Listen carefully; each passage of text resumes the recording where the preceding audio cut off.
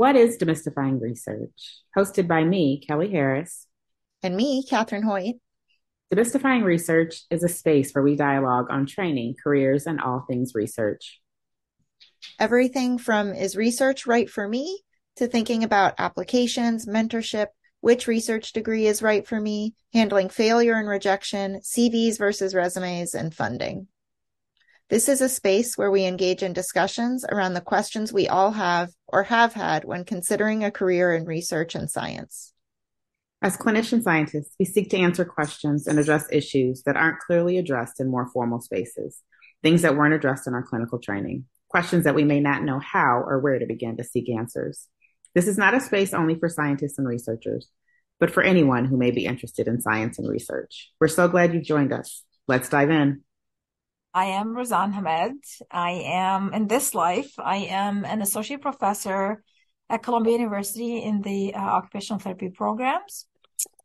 I have been an OT since 2003, been in academia since 2008, and my clinical background was in mental health, but I've been teaching research methods courses and research projects, and I'm mentoring OTD students for a while now. So, I do all things research, and that's what I do. I know you do a lot more than that. What else are you involved in? Well, I wear a lot of hats. I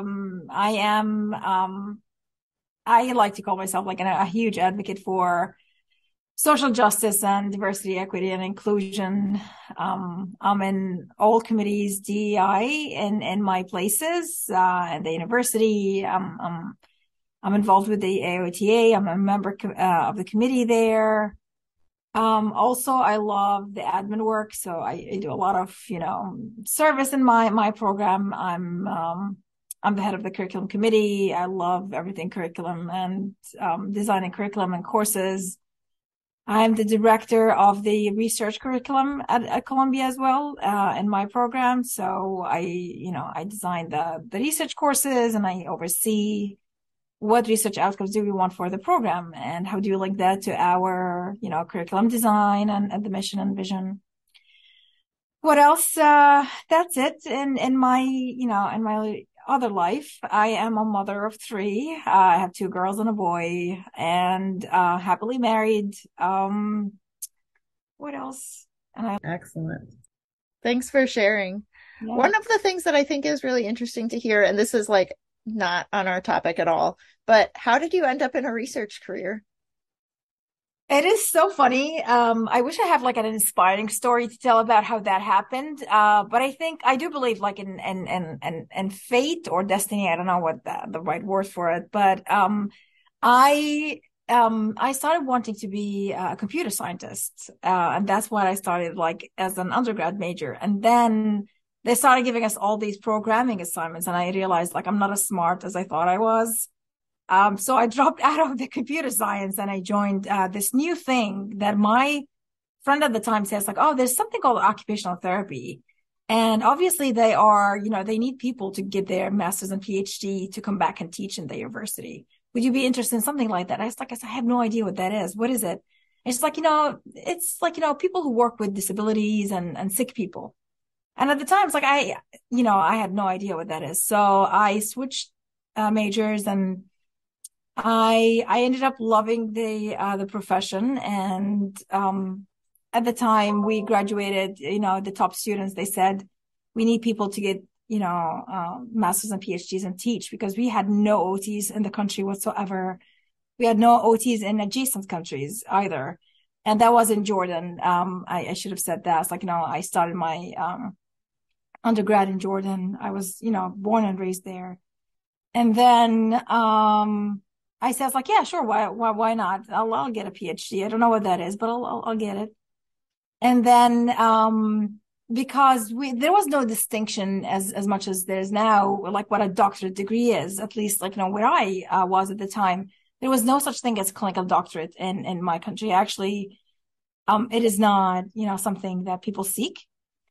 Usually the PhD is the thing to go for. So I came to the US, I got my PhD, and then I took the path of academia and research after that. But it wasn't that inspiring at the beginning. So I think it's inspiring. You found your way and now, like, you, before that, you were saying how much you loved being in research and all the things research, but you know. right, yeah. I was Now, going to say, I think it's a great story. yeah, it started with a computer science and I ended up with clinical research instead. So yeah, I'm happy where I am. I'm happy you're here too. Should we move on to our movie? Yes, we started off with this kind of why did we pick this video, so we could start there. My instinct is to just like, what did you think? But yeah, why pick this video? So that's really kind of a question for you, Catherine, maybe. Oh, somebody, I mean, if you want to talk about uninspiring stories, someone recommended that I watch this and sent me the link, and I like noted it down, and I was like, we should do this eventually. That was the initial why, but this movie, it's called, for anybody who's listening, The Picture a Scientist, produced by Uprising LLC, and directed by Ian Chaney and Sharon Shattuck. And it's focused on what our perceptions are when we think of what a scientist is and how women have fought to be in that space. And I think as we think about rehabilitation specifically, and a lot of people in those fields, more so than other fields, are female. And but in research, we don't see that same. I don't know exactly what to say, but like in research and science and medicine, those fields are still predominantly male. And so I think for all of us in health professions, trying to break into research careers can be especially intimidating. And so that's why I kind of wanted to watch it. I don't know what either of you think, or why you think a movie like Picture a Scientist might be important for people in our fields.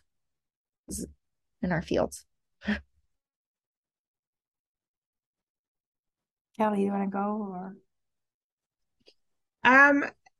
No, yeah, I think a lot of what you said, Catherine, and I think specifically, even in, and I feel like you might have been saying this at the end, like even in fields like ours that are not male dominated, when you think about hierarchy, it certainly is, right? And when you think about the research component, it certainly is. And I think that speaks to kind of the same storyline that this movie is really covering, right? So that was kind of what I was thinking about. I think a lot of the same reasons we shared, though. What do we picture and how are we kind of socialized to think about it in this way? I like a little how they covered, the kind of general bias piece, right? Like women are complicit in this also. And so thinking about that. So yeah, that's what I think. I don't know. What about you, versus? Honestly, like watching this movie was like, just it was a reminder how the story plot never changes for women, whether it's science, whether it's academia, whether it's even art. It's just the same story over and over, and as if like, there's not a one good place for women to shine except the wrong places. And that's kind of like, it is sad, and it's hurtful, and it makes me mad sometimes, like how I'm so sick and tired of the underestimation of women's abilities. It's sickening to see how we are always misrepresented and underrepresented in these areas as well. And again, it's like, it's only in the wrong place that you could shine. Like, and I hope not like offending anybody, but working in Hooters could be, oh yeah, you'll shine there, but it is, kind of like it's the wrong place to be in, the wrong reason. And if you look at the professional paths, it's not a good story, and the same story keeps repeating itself. And I kept thinking to myself, it's like, you know what? You live in a reality for so long that you don't remember it anymore. And it takes a documentary to kind of like awakens that logic system in you. And it's like, you know, why aren't we talking about this more often? Why aren't we addressing this? Why aren't we talking to our students about, the status of women, especially in a profession predominantly, women. And it's like, I feel like, no, we're not doing enough to, promote that empowerment piece of women on professional paths. And as Kelly said, that hierarchy, even with, the majority women, we still struggle in different ways. It's the story from different angles because it's a profession, predominantly women. It's like we have other challenges. I think, sorry, go ahead. No, I was just going to say, I think the other thing I think about, and not to take the emphasis off of women because I think that is where it belongs, but this is harmful also to men and our children, right? I was thinking about, they did the test where, you associate all of these words about home with women and thinking about that. And I just think about the harm that does, broadly to everyone, but also to, I guess I think about like my son, right? Who might not want to do some of these things that we are socialized to feel like, well, this is what it is to be a man. This is what it is to be, successful in a workplace and how you're supposed to differentiate yourself. Because there are subtle messages, right, about differentiating yourself from women specifically, right? And so I think that there are all of those messages that, yes, it's angering as a woman scientist, as a Black woman scientist also, right? Because I think there is that intersection also. Then I also think this is, it's harmful to science broadly and to all of the, this is specific, to science, but I think other careers see similar challenges. So yeah, I don't know. That was just what I was thinking about. What were you going to say, Catherine? Just a couple things, but what you were just saying was making me think also, like they brought this up at some point in the movie that when you limit who has access to that career or who's successful in a career as a scientist, it limits the questions that are asked. So like we don't even know what questions aren't being asked because people aren't there or they're being intentionally left out or unintentionally left out from those tables. But I think like after Razan was talking, I was thinking like in the field of OT, and I'm not sure if it's the same in speech, Kelly, but men on average make like 10 grand more than women at like just as practicing clinicians with the same degrees. And that boggles like I can't fathom this, and I don't know why we're not talking about it all the time. Because I'm so confused. I don't know, but I would stake large amounts of money on the fact that that's true in speech also, right? But I think it happens because we don't talk about it, right? At all. If you're at a state institution where it's supposed to be public, perhaps people know and can identify it. But I think in academic institutions broadly, you're not supposed to talk about it. It's frowned upon. Sorry, that's my dog whining. But yeah, so like it's easy to have these, and it I don't, the why it starts, I guess, is the question you're probably asking that. And I don't know the answer to that. But I feel like we're perpetuated by these systems that discourage transparency and discourage equity, essentially. Right? We work in these spaces that recently at our university. I feel like talking about like there's some level of transparency, but then there's also like, oh, there's these different job title positions that you could go, like you could manipulate the system if you knew it well enough, but it's not transparent so that not everybody has access to manipulate the system in the same way.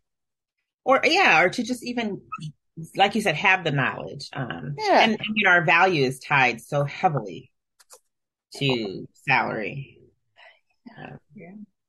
And the fact that it's still happening. This is still the case in 2022. We're not in the 60s or the 70s anymore. It's like it's still a problem. And with all the movement, Yeah, it's like, with all the movements, the movie was inspiring in a way that's like, what, when there's a will, there's a way. And that was very clear. If it wasn't for the persistence of these women, there wouldn't be these, change in the culture and change at the institutional level. Like, I love the examples they put it toward the end of the movie about like, here's what change is happening.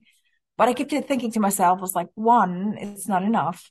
Two, it's still happening though. I mean, like this movie is fresh, and we're still, struggling to tell the story and struggling to make the change. Well, I what could, pissed me off about that, actually, like I loved the examples they gave and all of the efforts that many women have put forth and come together and collected data to demonstrate objectively how they are worse off at some of the most prestigious universities in the United States. One of the main examples was MIT. But like what pissed me off the entire time was those women were like chemists, biologists, geologists, and they were spending half their week or more compiling information about how big their offices were and how fast they were promoted and all of this information instead of their science.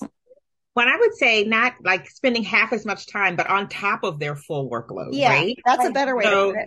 I think thinking about that, so for those who haven't seen it, right, it's kind of these two separate cases, like thinking, both about the inequities that women face just entering the door when we think about salary, workspace, all of that. But then the kind of challenges you face once you get in, right? So looking at kind of this sexual harassment piece, in addition to like the just surface level, more passive inequities. And thinking about the work and the labor that like you not only have to endure and kind of overcome, but then you have to be the one to fight and know that like you're not going to be supported or how hard you'll have to work to get that support. I think that's one of the things I was thinking about that in the case of the Boston Title IX suit, she had to wait till she was gone and tenured to be comfortable enough to bring it out, right? To make the report. And then yeah, to what you're saying, Catherine, like thinking about all the extra labor that goes into that. You have to measure the size of your space to prove something that is blatant and obvious. That And someone you have to definitely be already the has best to. already, or like, right? The best of the best. Um, and like they also highlighted how isolated all of the women at MIT specifically, right? So there's 15 or so women who are all excellent at, their respective fields, but they were very isolated. I thought that was interesting too. I loved how she said, I can't remember which person said that, but it's like all this effort just to be visible, it's like digging from the negative just to be on the surface, and then you need to build your way up. And it just sounds so, again, so deflating to an extent. Like, you, even if you're the best in your field, even if you're like a brilliant person, respected, well published, you still need to first, be visible, let people see you, and then maybe work your way up in your career to be recognized or awarded or, known for your work. I think, like that, it, it, I don't know if surprised is quite the right, I'm not sure what word I want to use, but like they brought up the unconscious bias that I think we often talk about in relation to race or other ethnicities and backgrounds or religions. But I haven't thought about it so much just for gender. And they brought that up, that even that, comparing resumes of, exact same resume, a male resume is going to receive, or like a presumed male based on the name, is going to be seen as much more credible, knowledgeable, prepared, and their experiences, more golden and perfect. But I do have to say, it's like, one of the things that I didn't think, that's why I was like, kind of cynical about this, is the fact that even with all that effort, it took allies, male allies, to make this happen.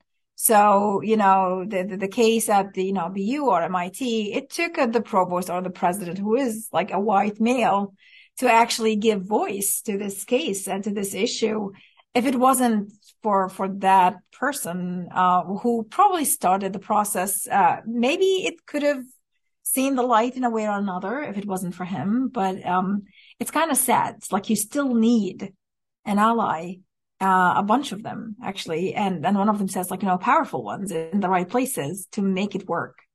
And I feel like, not everyone have access to these allies. And, it's not easy to find someone who believes in your cause.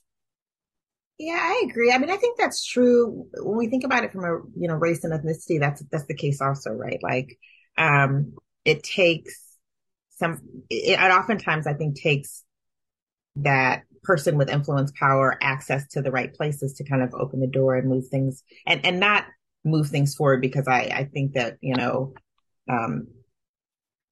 activists in all of these areas are doing the labor, right? But it's actually, like you said, kind of being visible, being heard, actually getting something done. But I question they're actually being allies, right? I think that these are strategic moves. And I think that the presidents and provosts in these places are not necessarily doing it because they want to. I mean, maybe, I don't know. I don't know their actual motivations, but I do think that there is a strategic component of that says this is the right call, right? And so a lot of these things, it's about, thinking about like entrance convergence, right? Like where, feminist interests converge with university interests is the point in time at which these, the reason that these specific cases were able to have the impact that they had, right?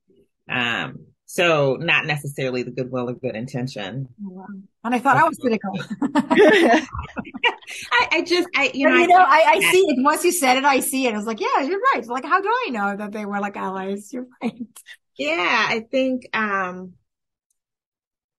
so, I mean, that just makes it so much harder to me too, because it's about like the right time. It's about the right moment. It's about the right conditions that make this the right decision, not just because it's the right thing to do, which is what it should be, but it has to be not only the right thing to do, it has to be the right time to do it and the right conditions and the right people in the right places and all of those things. All of the dominoes have to be lined up pretty perfectly, which is kind of crazy. Yeah. I think that that's like a really good point, but also, like as we're thinking about how do we make change, or, people that perhaps are listening now or going into their PhD and thinking about like, so what if I experience this? How do you act upon it? Because there is a place, time, people, like how can you have this? I don't know. Where am I going with this? I'm not 100% sure. Well, I mean, I think about the student, right? Who didn't get to finish. Well, yeah, the student, I wasn't actually thinking about the movie. I was thinking about my own life, even, like as a PhD student and struggling with some of these things, who do you get in the room? Yeah. That's the question. And I think I don't know. I don't know that I have a good answer to this, right? I guess I'm just, thinking, like, I think first about how to even identify it, right? I think I'm so used to kind of ignoring the microaggressions in my life that things have to be really rough for me to even like stop and even feel like I should and could do something about it. And I think that's just a function of, right, like dealing with it every day, all the time, that you kind of make light of it. But I think there are situations in which you have to, you can't move forward without kind of addressing these issues. And then what do you do, especially if you don't have power, influence, access, or folks, willing to stand in your corner? Yeah, to me, and I think, one thing I took out of this movie, so the struggles of women, there are two types: the struggle of white women, and then you have the struggle of women of color. I do identify as a woman of color. And I think the layers that goes into that is even more complicated than, the first layer of struggles, because as Kelly said, you face, the microaggressions, the assumptions, the stereotypes, the aggressions, the bias, you name it. And that affects, and I love what Dr. Burks said in the movie is you get so consumed and so exhausted by all the micro processes and the micro thoughts that goes into your head that takes away from anything else you're doing. And that's exhausting. It is exhausting. And, it takes a toll on your sense of competence. It takes a toll of your sense of belonging and fitting. But where I am right now, I'm personally where I am right now for those who are doing their PhDs and going through any kind of struggle, whether it's like, the first layer of struggles or the extra struggle tier. I think my advice would be not to lose the fire in you. And I know you could easily be deflated, but every one of us, and I think that's a woman thing. We all have like a little spark and it goes up and down. As you said, Kelly, sometimes it takes so much to light up that fire and it just happens. And sometimes you put it on dim all the time, but never lose it. Keep that spark and keep that, I love the emoji. Keep that fire, because, there's no other options. It's not an option that you give up and get fatigued. Advocacy fatigue, I think, it's real, but we can't afford to lose that. So my advice would be keep the fire, recognize the bias, speak up if you can. I think you said something brilliant, Kelly. I think being strategic about what you do also is important, and it's part of playing the game. If that's what the game is, be strategic and be intentional and calculate what you do for the benefit of you and others. But under no circumstances, you should not just normalize it. I think that's where that's where the culture of compliance is and conformity. And that's where we learn just to, stay put, I think. Yeah, I just was thinking about that too. I think the other thing is that, like you said, not normalizing it, which means we all have this responsibility, right? And if we're all doing it, then it's easier for everyone, right? Because it does create it change. That's how you change the culture. I agree. Catherine just noted that what Razan said was so beautifully said. I agree. I think, yeah, that if everybody is speaking up, then that's a shift in the climate right there, and then it's not such a burden when you don't feel so alone. Right. I think that's such an important thing, is like not feeling alone and feeling like that there are people in your corner. And as you had said, there are kind of two layers of, or more. There's intersectionality between so many different identities that get stigmatized everywhere. And I was going to say in this country, but I think there's racism, sexism, and hatred for many minoritized groups around the world. But I think when people feel left alone, or when their peers maybe are either have unconscious bias or are just biased jerks, or maybe aren't even aware that they are excluding someone or not including them in something because for whatever reasons that they have. Or I was actually talking with a friend last night who's going through a graduate program, who was talking about feelings that she was not included, and concerns that she expressed some concern that she felt that like all the other girls were a part of the dominant culture group, and for some reason or another were excluding her. And the impact of that is much greater than I think a lot of people are willing to recognize. And so I think all I'm trying to communicate is creating it. I think what Kelly was saying, and I'm taking way too long to get there, so I hope that Taya and Caitlin edit this down somehow, but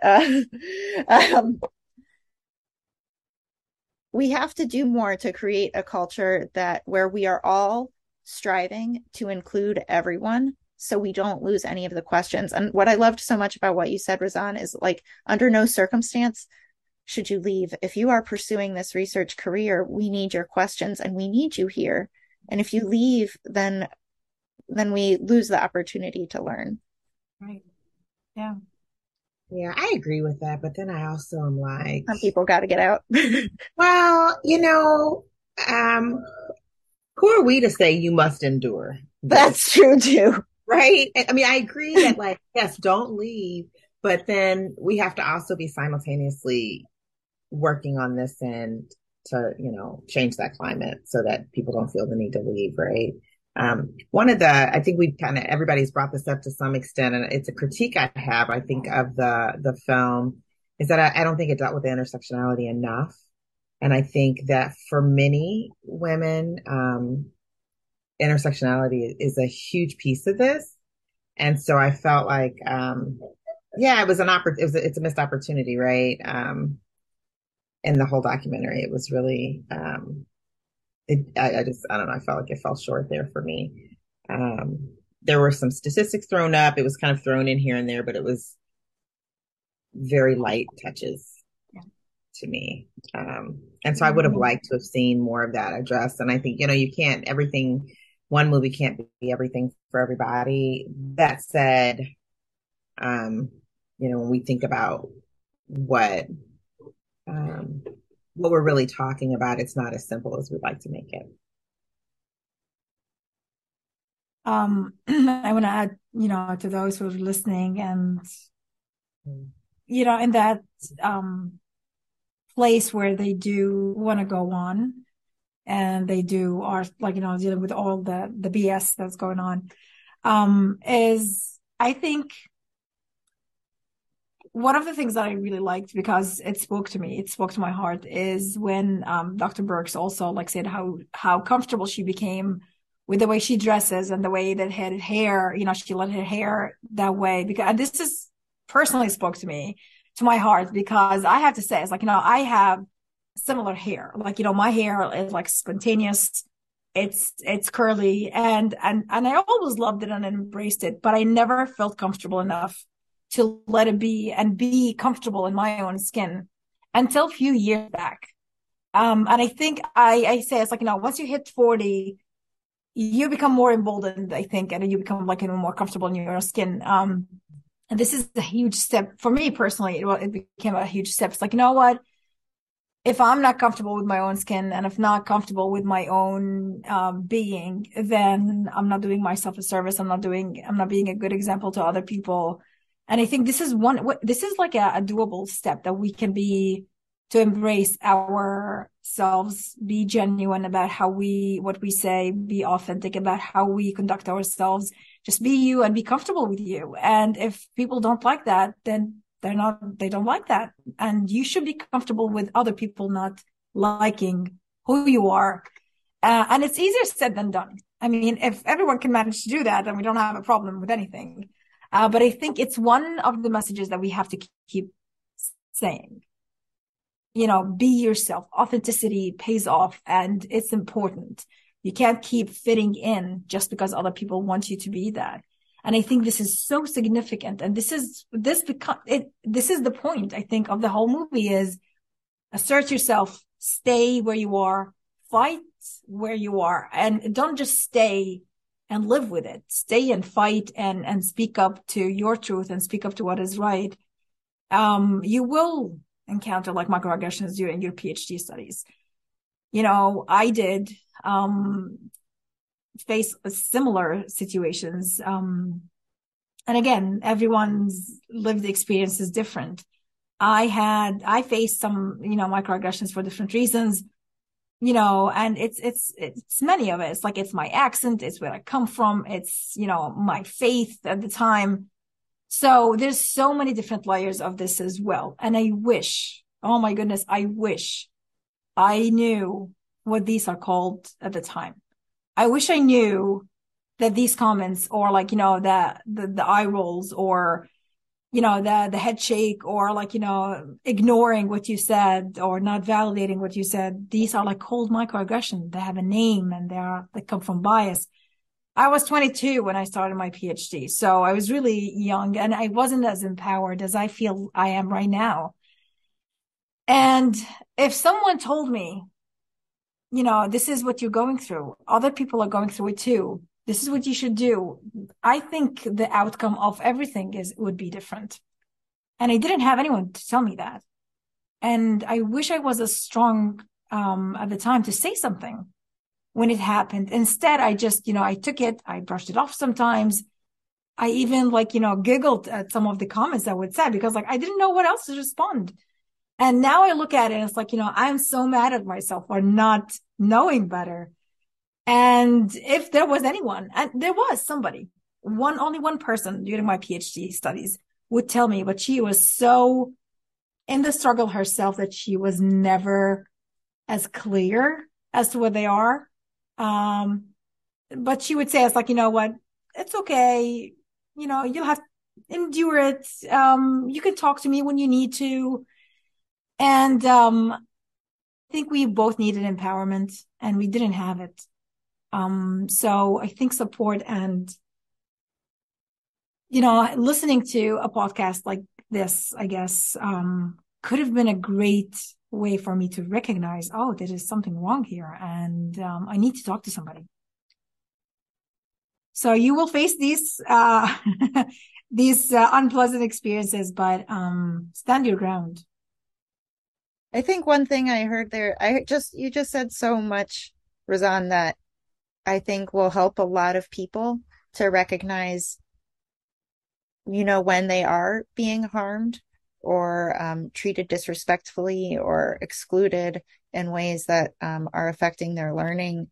I'm curious if you or Kelly, what has been helpful during your training? What got you through your PhD and into your career now? And, what would you recommend? Any specific types of people or resources or anything? It's a good question. I think about this in a couple of different ways, right? Like my master's degree, I was the only Black woman in my cohort in the program, I think in the 2 years I was there, which was a rough experience. It's a field that's not really diverse, right? So it's kind of to be expected. But then I think about my PhD experience and I had a much stronger cohort. It was small, but we were supportive. Right. And so I think that helps having, and it was a very small cohort, right? But not even a cohort, all the students in the program. So across all the years, I think we were able, that was a supportive environment for me. I think identifying faculty, I tell my son this in high school, right? Who is the person you go to? Where do you feel comfortable? Who do you trust? Find that person or those people. And I think the same is true, beyond high school, right? And undergrad, grad school, at every level. So I think that's one thing. I don't know. You have some thoughts, Suzanne?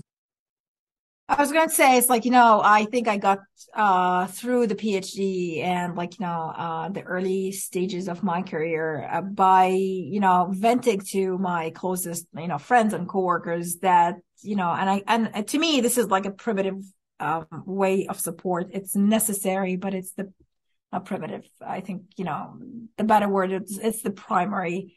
But it's not enough, I think. And again, looking back at it, at the time it worked. We vented, we talked, we cried, we said all the bad things about whoever we want to. But at the time, now I'm looking at it, we were all, unempowered, and we just patched up our pains and helped ourselves feel better at the time, but none of that helped us push the wheel forward. We took it one day at a time. We felt better. So it was a painkiller, but that's it. And that's, I think it's not important just to find that support system. It's important to find that change system as well. You need someone who can help you out of that. I remember also at the time I sought counseling. I talked to a counselor, and that helped into seeing that this doesn't make sense. What you're going through, all the anxiety and all that stress that you're going through is not okay. And at the time I brushed it off. I have to say, it's no, a good PhD student we do better. Like, this is how it is. It's the nature of the beast. But I think, I should have identified someone who can guide me see the bigger picture even more. I agree with Kelly, finding a faculty that looks like you, that, relate to you and that genuinely empathize with what you're going through. The problem is I don't think I have anyone who looked like me in the entire building, let alone the program. So that was not an option. But for those who do have an option, find these people. They are there somewhere. And it could change the entire, path for them. I have two. Oops, sorry. Oh, I'm sorry. I was just going to add two really quick things. I think sometimes, like you said, it can't be somebody who looks like you because that might not exist, but that doesn't mean that there isn't somebody who can be of some support. And I think the other thing I would say is beyond the PhD, I still feel like I need that, right? Every day I need that, those different people, right? You need more than the one mentor. You need somebody sometimes for just this. And so just, I guess, remembering that this is beyond the training phase, right? Yeah. I also had two comments. The first one, Razan, you are so hard on yourself. You did everything you could at the time with the skills and things that you had at that time, and you made it through, and that's amazing. And now you've learned and grown and get to offer this wonderful advice to others. So I think it's great that you sought out the supports that you needed, and maybe we can offer some tips and guidance for others. But like what I heard from both of you is like what rang in my head was mentorship at every kind of mentorship. You need peer mentors that are like there to bounce off and vent with, and like, is this normal? Kind of just with friends and people that you trust. And you need senior mentors that can help you make change if you want to, or navigate it in a strategic way. If that's the approach that you want to take at that time, but like really mentors at every level for lots of different things. And that's not something that anybody told me when I was younger. Like, I thought of mentors as like a very like specific, like formal mentorship. Like, I have a mentor for this thing that's assigned to me in this graduate program, but not like, oh, I could create my own mentor network of like 4 different aspects of who I am and what I'm doing. And I think that that's actually maybe for me, I don't know if either or both of you agree with that. Like, one of the most helpful things is like really thinking about who can be my support team, but like for maybe not everything, but like for a specific thing, for research or for life, or, managing at this career stage, anything. I agree. And I think like one advice I also want to like add to all of this, is that, and it was also said in the movie, good people also have bias. So whenever you are working, you may be working with people who at face value look like they're there for you, they're supportive of you, but it takes them to understand what you're going through to actually be supportive of your journey. They may not know. And one thing you owe it to yourself is to speak up and explain. And it doesn't have to be in a congested way. Explain what you're going through. Explain what is wrong with the picture. If you see it's like, what, when you said that, this hurt me. This is a little bit offensive. We need to start building up the courage to speak up, even if it's uncomfortable. Tone and timing is critical when you say these things, but you can do it. And so always, even if you have like a great advisor, even if you have great colleagues, even if you have a great support system professionally in the department, don't assume that they know what you're going through. One innocuous thing you could do is to explain, I would like to say something, this is what I'm going through. These things are triggering for me. So just explain yourself, because I hate to say this, and I'm not with people educating other people about what they should know. But at the same time, there's no harm in doing that. This is the least you could do. If there's nothing else, you have to, make yourself visible, make your pain visible to other people, because we need to get that, learning wheel going, for these people and not for you. There will be other students coming in your place for the future, for other people in the program, do it for them. If you are able, I Yeah. think the caveat that I would put is that I know some people are in positions where, in graduate school, especially, like your mentor kind of controls your future. And, or whatever's going on in your life, it may not feel like the right time. Even in the movie, they showed this one of the main stories that was highlighted, she wasn't able really to speak up while she was a graduate student. And it took her until she was a tenured professor. Kelly, you talked about this story earlier, and like, you may not be able to at that time, but maybe you can find your peer network or find other ways that you can support yourself or understand how you can contribute if you want to. Or maybe there's somebody else, an ally or a friend, that could help advocate for you.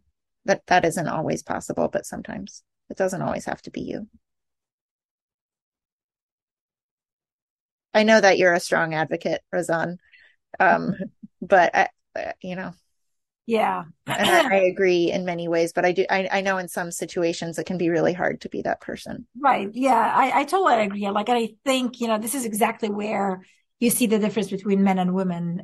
Even when they are in delicate positions or delicate statuses, women seems to be even more affected by that power dynamic. So we are double worried about our status if we are graduate students. We're more worried if we are controlled by a supervisor who, hold in his hands, our future and our career. So, and that's why it's like we have to probably double speak up, if that's the case. But or maybe even triple. Like, I'm thinking probably for women of color, I know that there's stereotypes that exist. Right. That could compound that hesitation to speak up even more. Absolutely. I think too, there are institutional systems that are supposed to be in place to provide these supports. And I see you all laughing because it's not always effective, right? But I think sometimes we have to call these systems to kind of be what they're designed to be, right? We need to kind of call them out and force them to live up to their purposes. And because I think in some ways, some of these can provide some protections for us. And so I think, when we're thinking about when and how and where to speak up and push back, we have to think about how to do so in a way that's safe, right? Or that, we have to think about our own kind of life priorities and the potential blowback and impacts that it can have on us. And so sometimes it might mean finding, where are the places that are supposed to have some kind of structure to address this, and how does it protect me in that process, or does it? And how can I, kind of call it to be what it's supposed to be? But, yeah, I kind of like that final thought there. Like, there are actually things that are supposed to be there to help students and learners. Find them.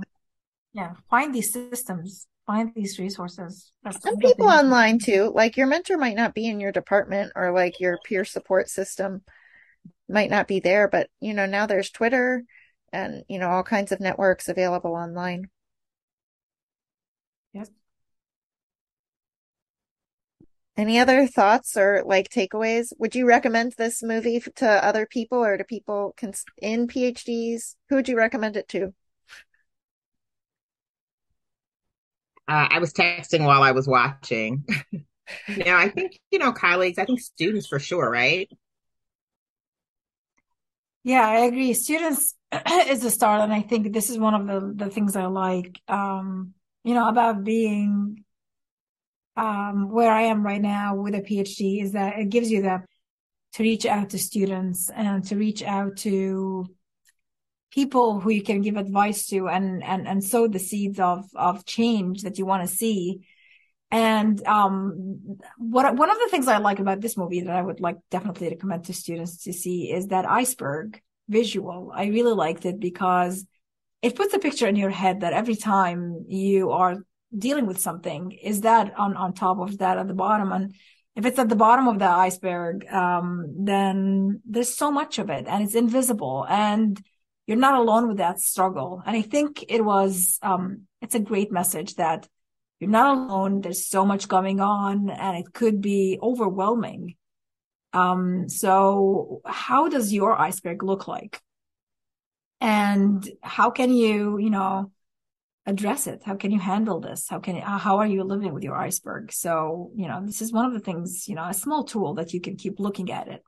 And maybe if you do enough one day, you can chip away on that iceberg, or deconstruct it or do whatever. So just, keep focusing and keep visualizing your struggle using that metaphor. Thank you for joining us today. Check out our other episodes to hear more. You can find the first season on YouTube under Washington University Program and Occupational Therapies channel under the First Fridays for OT Research playlist. And more episodes of Demystifying Research linked under the Research tab on the Washington University OT webpage at ot.wustl.edu. That's ot.wustl.edu. Send us your ideas for future episodes at demystifyingresearch@wustl.edu.